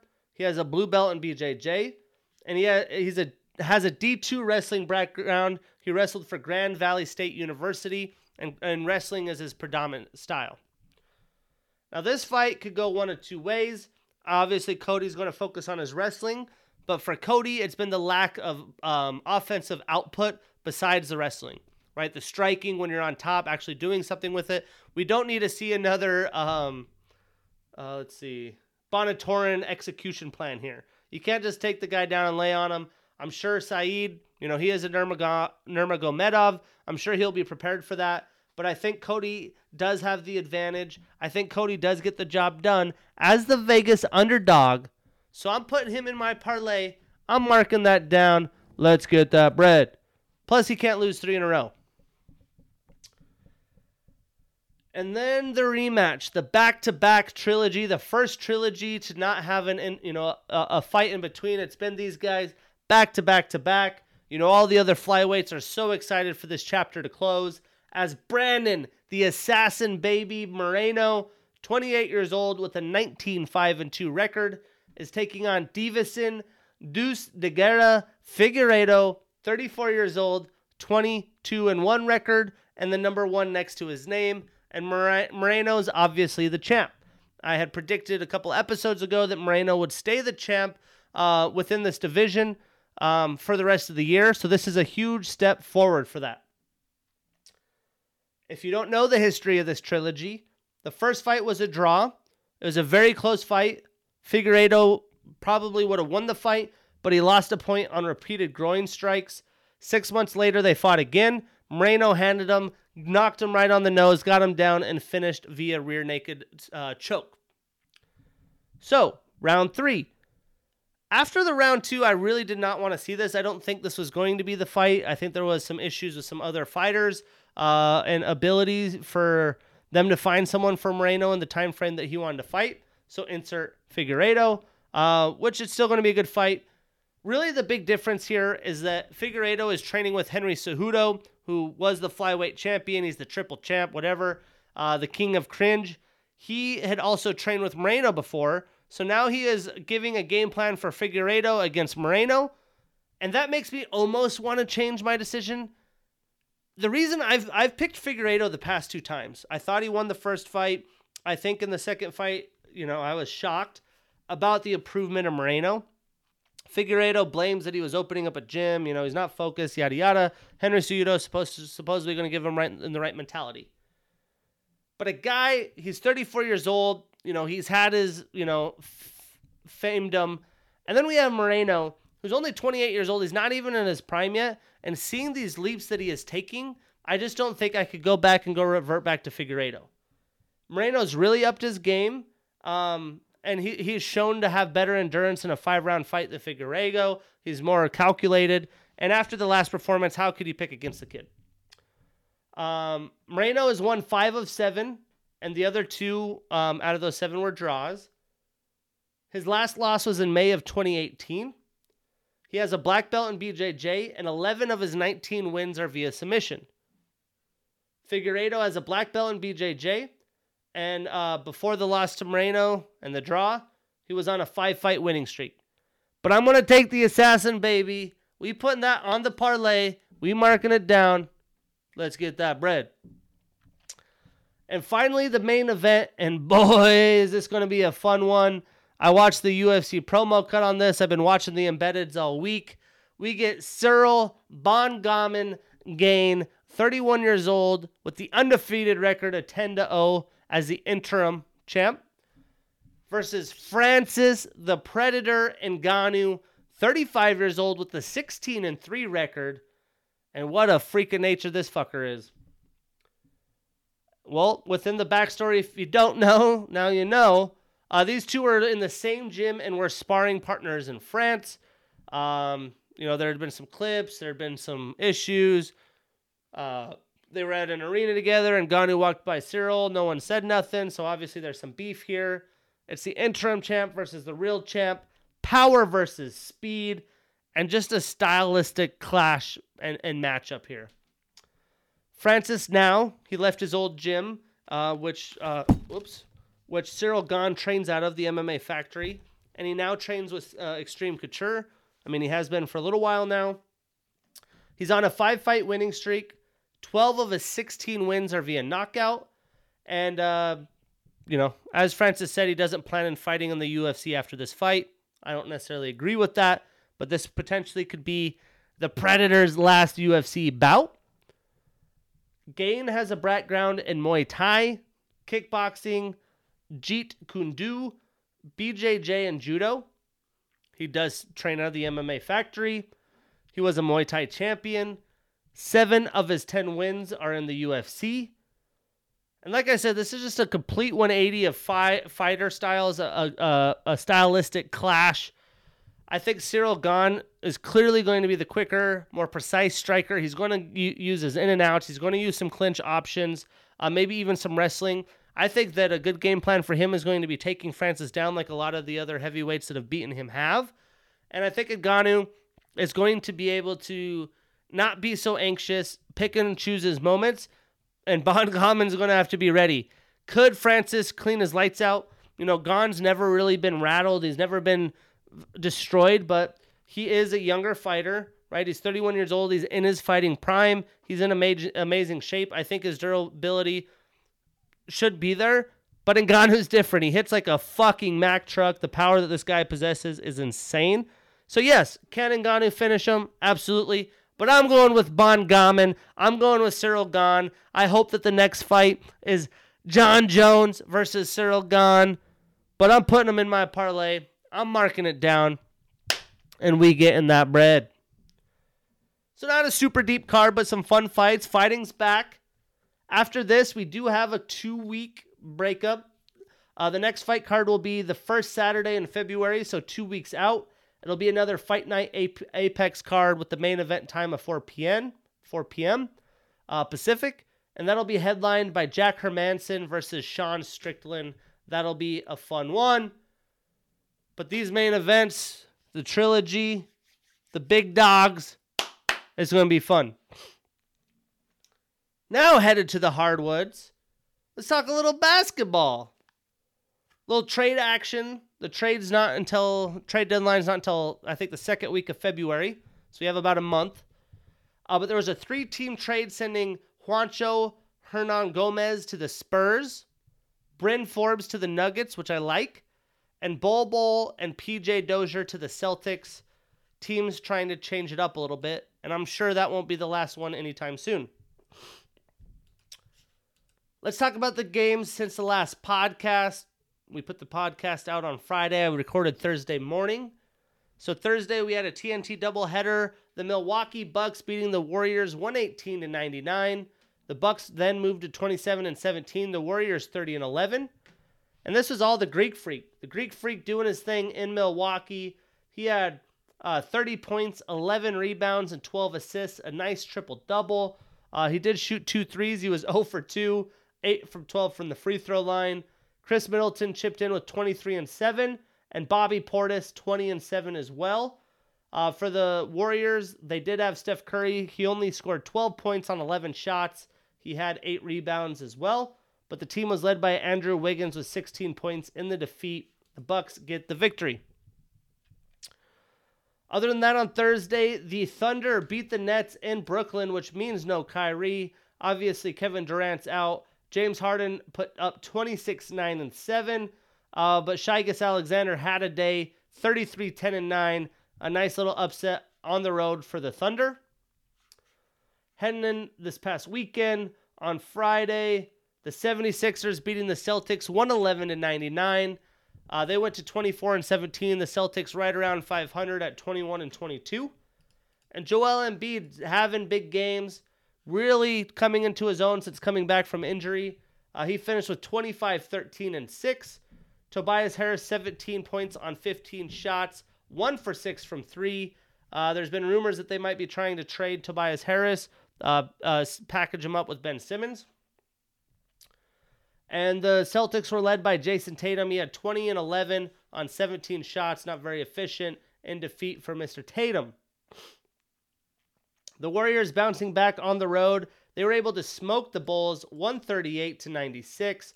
And really the story here was Andrew Wiggins with 21 points and Jordan Poole with 22 points.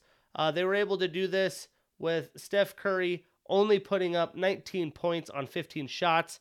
So he's been struggling with efficiency the past few weeks.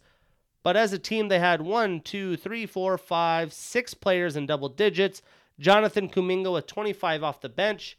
The Bulls were led by Nikola Vucevic with 19 and 14. This is where Zach LaVine got hurt early. Kobe White had 20 points off the bench. Let's see. Clicked the wrong button here. Also on Friday, the Heat beat the Hawks 124-118. The Heat at 27 and 15. The Hawks at 17 and 24. Very disappointing season for them. The Hawks were led by Trae Young, 24 points and 9 assists. Actually an efficient game for him. I always knock his efficiency.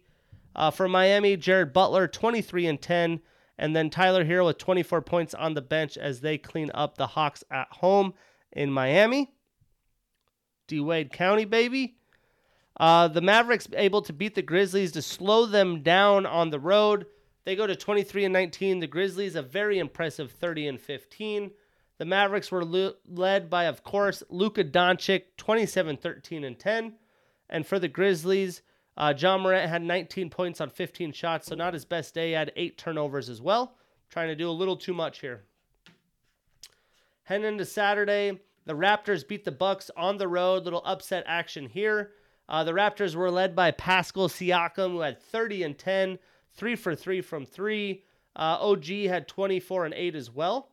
Giannis did have 30 points and 6 rebounds, but the rest of the team didn't give him a ton of help. Let's see. The 76ers beat the Heat on the road. Again, Joel Embiid on a tear, 32 and 12, 0 for 3 from 3.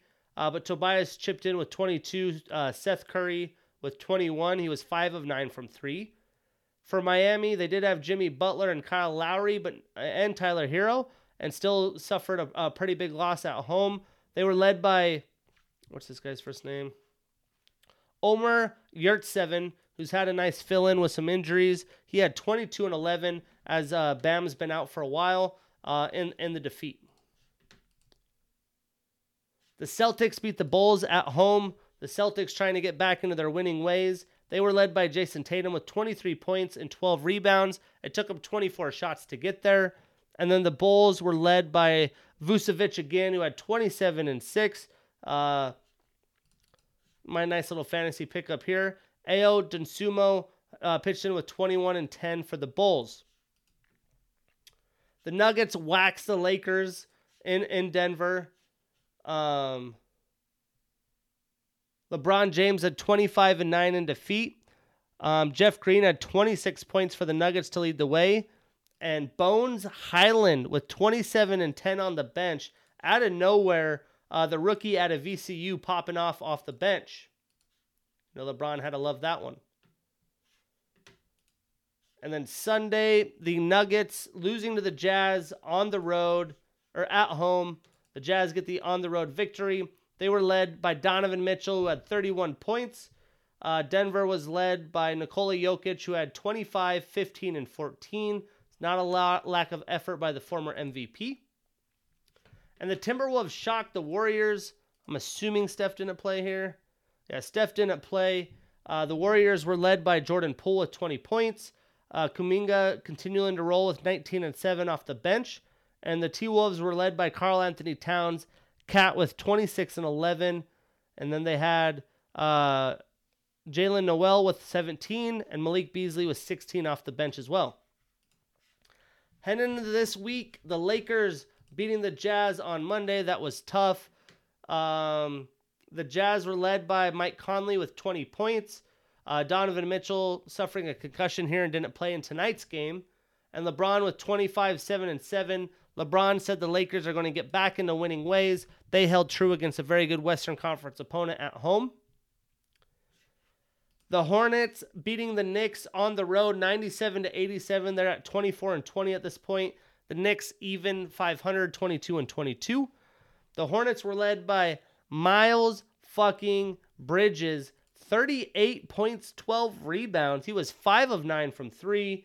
And the Knicks were led by Julius Randle with 18 and 10. They did not have a lot of offense in this game. The RJ Barrett with 18 and 12 on 18 shots as well. The Grizzlies getting revenge on the Bulls at home, 119-106. The Grizzlies were led by John Morant and Desmond Bane, who each had 25 points.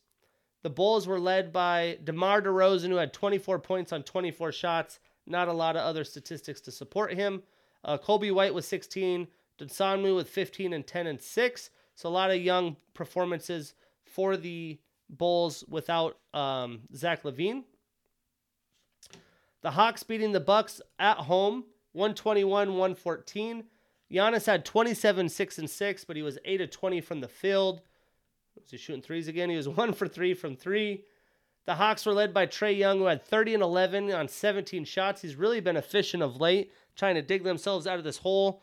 And let's see. DeAndre Hunter had 20 points, 9 rebounds as well.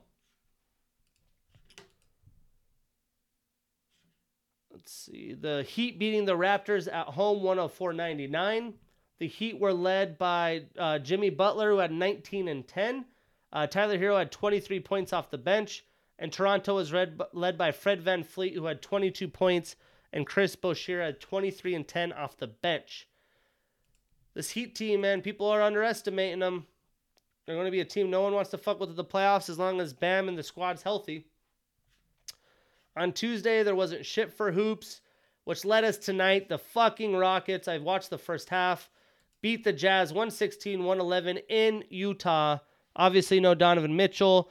Bogdanovich led the way with 29 points, but he was 3 of 13 from 3. That's on 27 shots. It's a disaster. Rudy had 23 and 9 in the defeat. And the Rockets were led by Garrison Matthews, who was hot from beyond the arc. He had 23 points. He was 5 of 9 from 3, and 4 of their 5 starters were in double digits.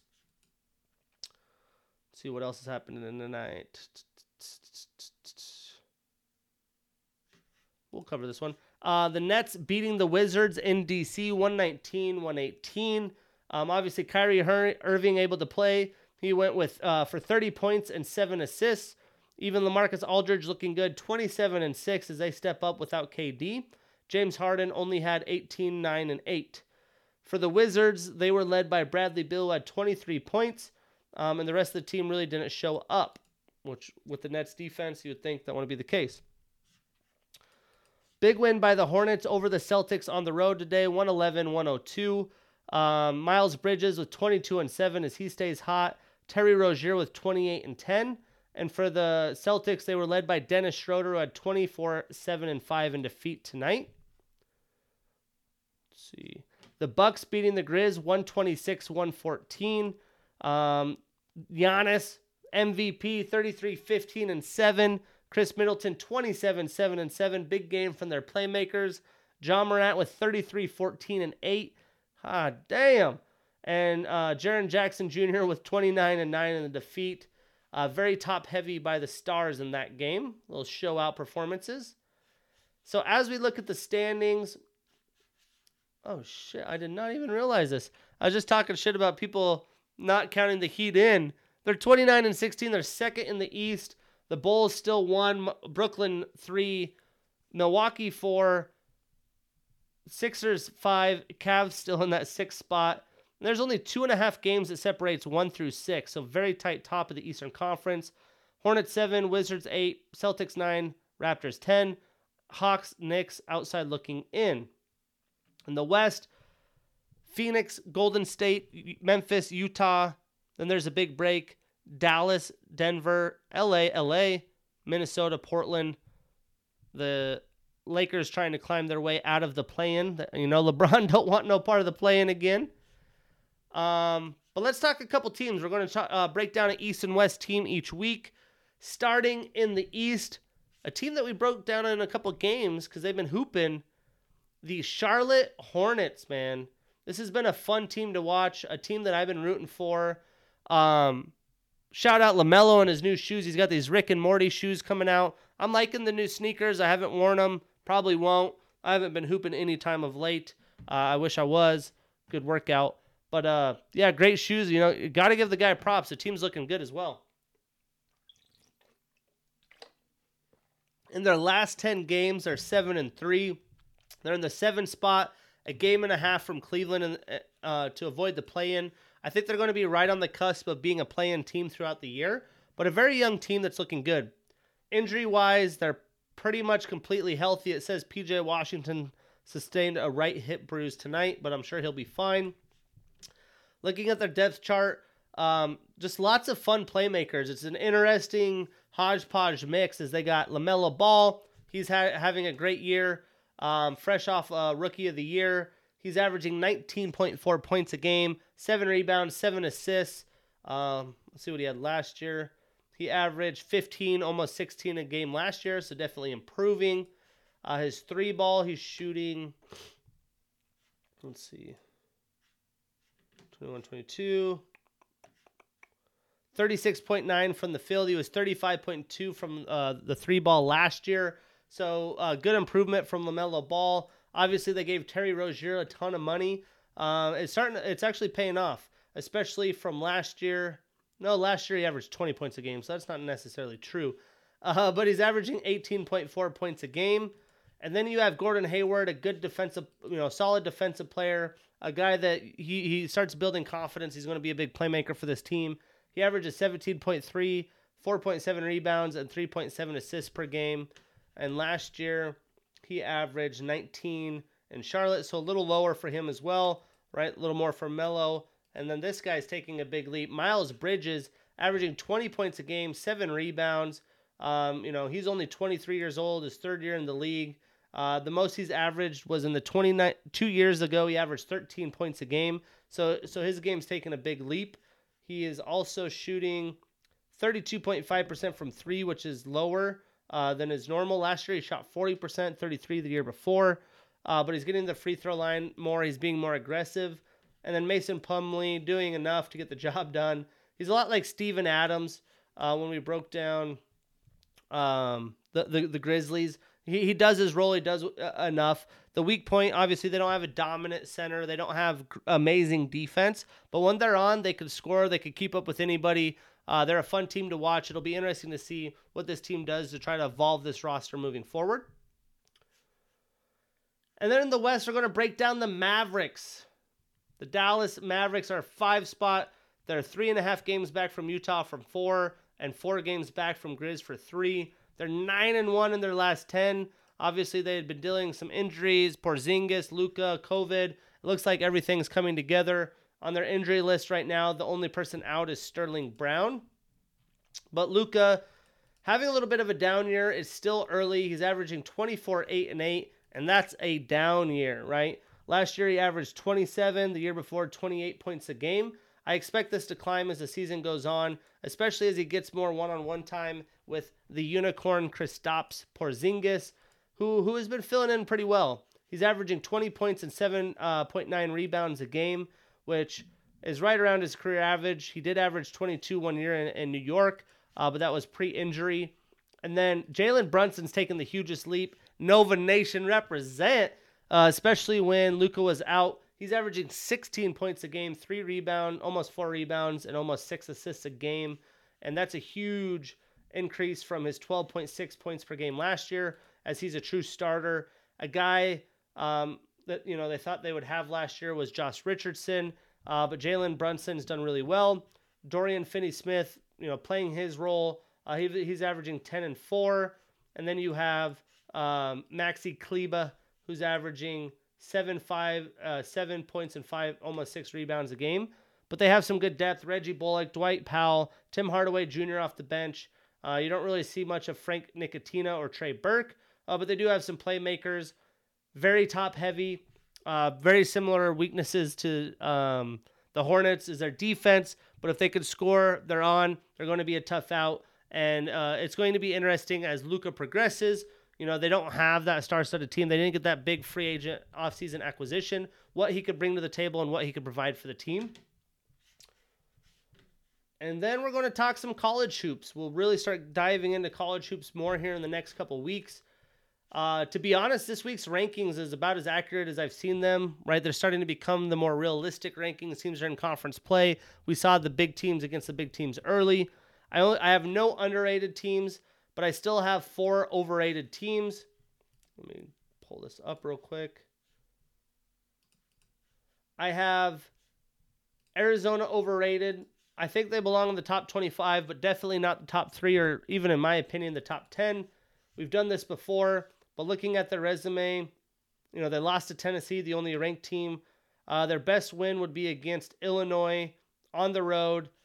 And I think we looked at this last time. Kofi Cockburn did play. Yes, he did play. He's having an underwhelming season. But that's their best win this far. They really haven't played a lot of people. See if that changes. They've had a lot of postponed games. We'll see what happens with scheduling. But they'll play UCLA towards the end of the month a couple times, start of February, and USC as well. So that'll give us a lot more intel. I also have USC overrated. USC right now is ranked 16th. They're down 11 spots. They took a couple losses. I guess they're not too tremendously overrated, but I think they're going to be at the bottom of the top 25 if they get in. When we look at their resume, their best wins, not really a solid win. It's all Pac-12 play and like Long Beach State and teams of that nature. But they're going to be getting a lot more stiffer competition. Byproduct of them in Arizona, one of them won't slip too far because all there's left is Pac-12 play, and the Pac-12's, I like to say they're trash, but last year in the bracket, they shut me up. So we'll see. I have Houston is overrated as well. Houston right now is ranked 10th. They're up 1 spot. They're 10-2. When we look at their resume, they lost to Wisconsin, lost to Alabama. Their best wins probably Oklahoma State. They have a ton of wins, obviously. I just don't think they're a team that's super scary come tournament time, and they're a fringe top 25 team in my opinion. And then lastly, we have LSU. They're down 1. They're ranked 13th. Their record's 15-2. We look at LSU's resume. They lost to Auburn, beat Kentucky, beat Tennessee, lost to Arkansas, lost to Alabama. They're at Tennessee. They play A&M, who's had some good wins lately. A&M again. So we'll see how they transpire in the next couple of games.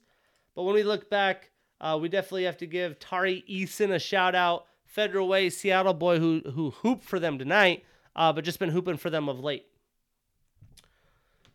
So since we've last had the podcast, Oregon upsetting UCLA in overtime. UCLA hasn't had their legs under them. They've had a lot of time off. A lot of this, a very well-rounded game for Oregon here. Jacob Young led the way with 23 points. He was 11 of 18 from the field.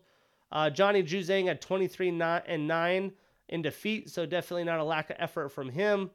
And Hawkins Jr. only had 4 and 5 in the defeat. Wisconsin beat Ohio State at home. Wisconsin's looking good. EJ Liddell had 18 points for the Buckeyes in defeat. Let's see. Senior Brad Davidson had 25 points for the Badgers to lead the way. And Tyler Wall had, 20 points as well for the Badgers. That's weird. And Johnny Davis only had 14. So they had other players step up in a big-time game. Wisconsin's looking solid as we progress this season.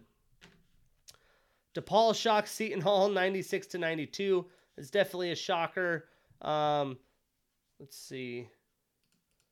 Seton Hall was led by Jared Roden, who had 25 points, 7 rebounds. And then Bryce Aiken had 22 points as well, as the Seton Hall Pirates take defeat.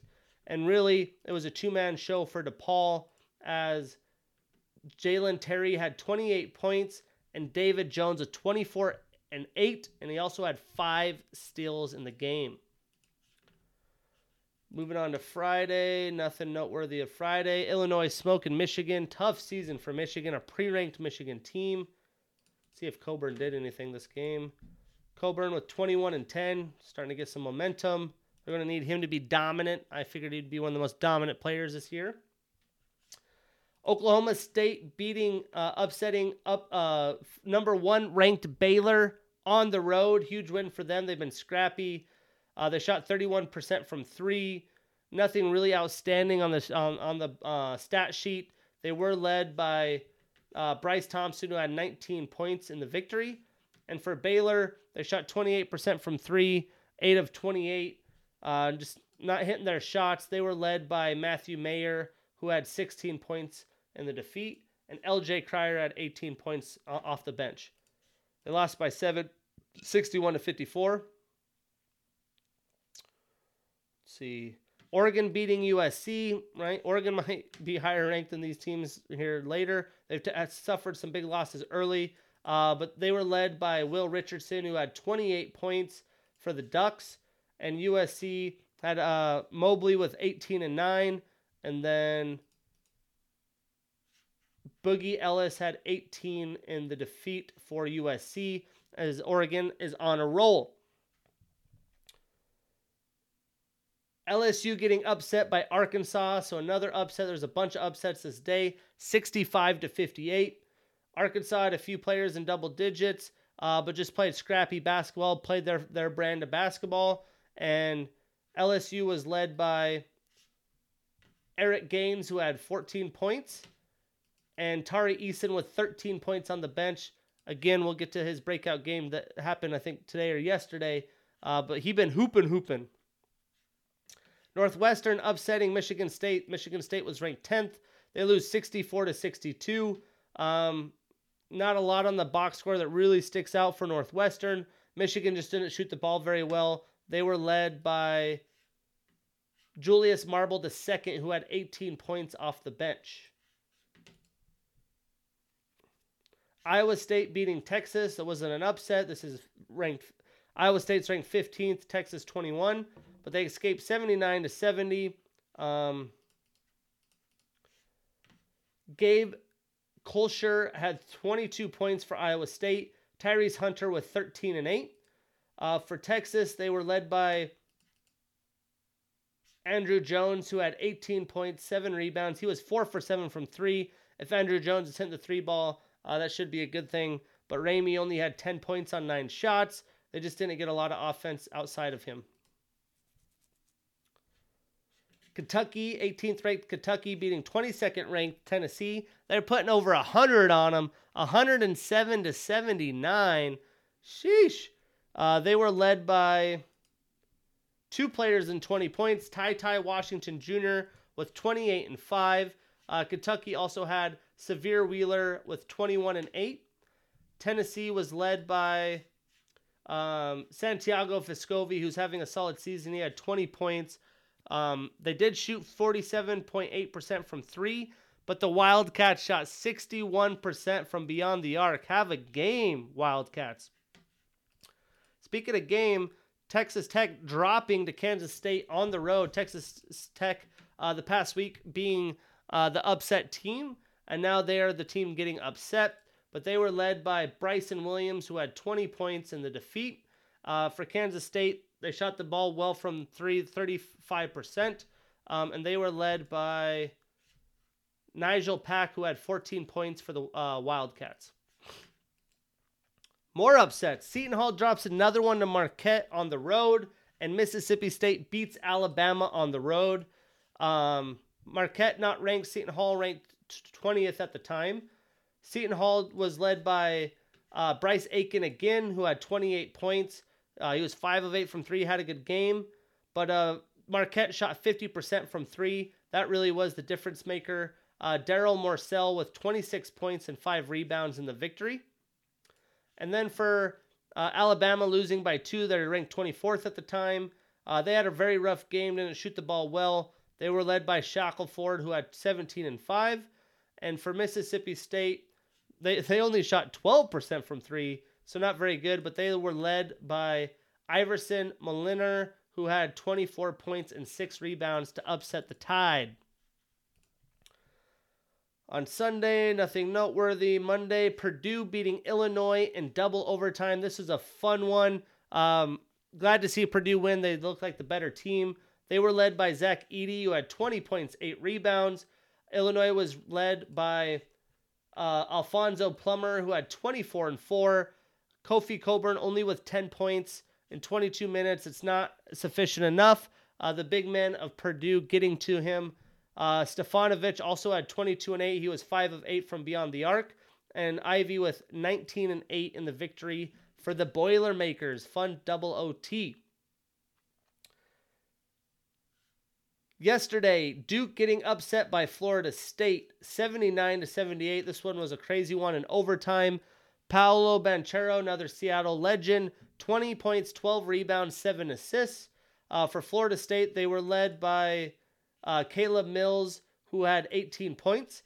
And much like Florida State teams of old, this is a scrappy team, not an amazing team, but a team you don't want to mess with come March. Texas Tech getting back at the win column as they beat 15th ranked Iowa State. They're ranked 18. Iowa State, ice cold shooting the ball, 19% from 3. Isaiah Brockington had 12 and 9 in defeat. And for Texas Tech, they were led by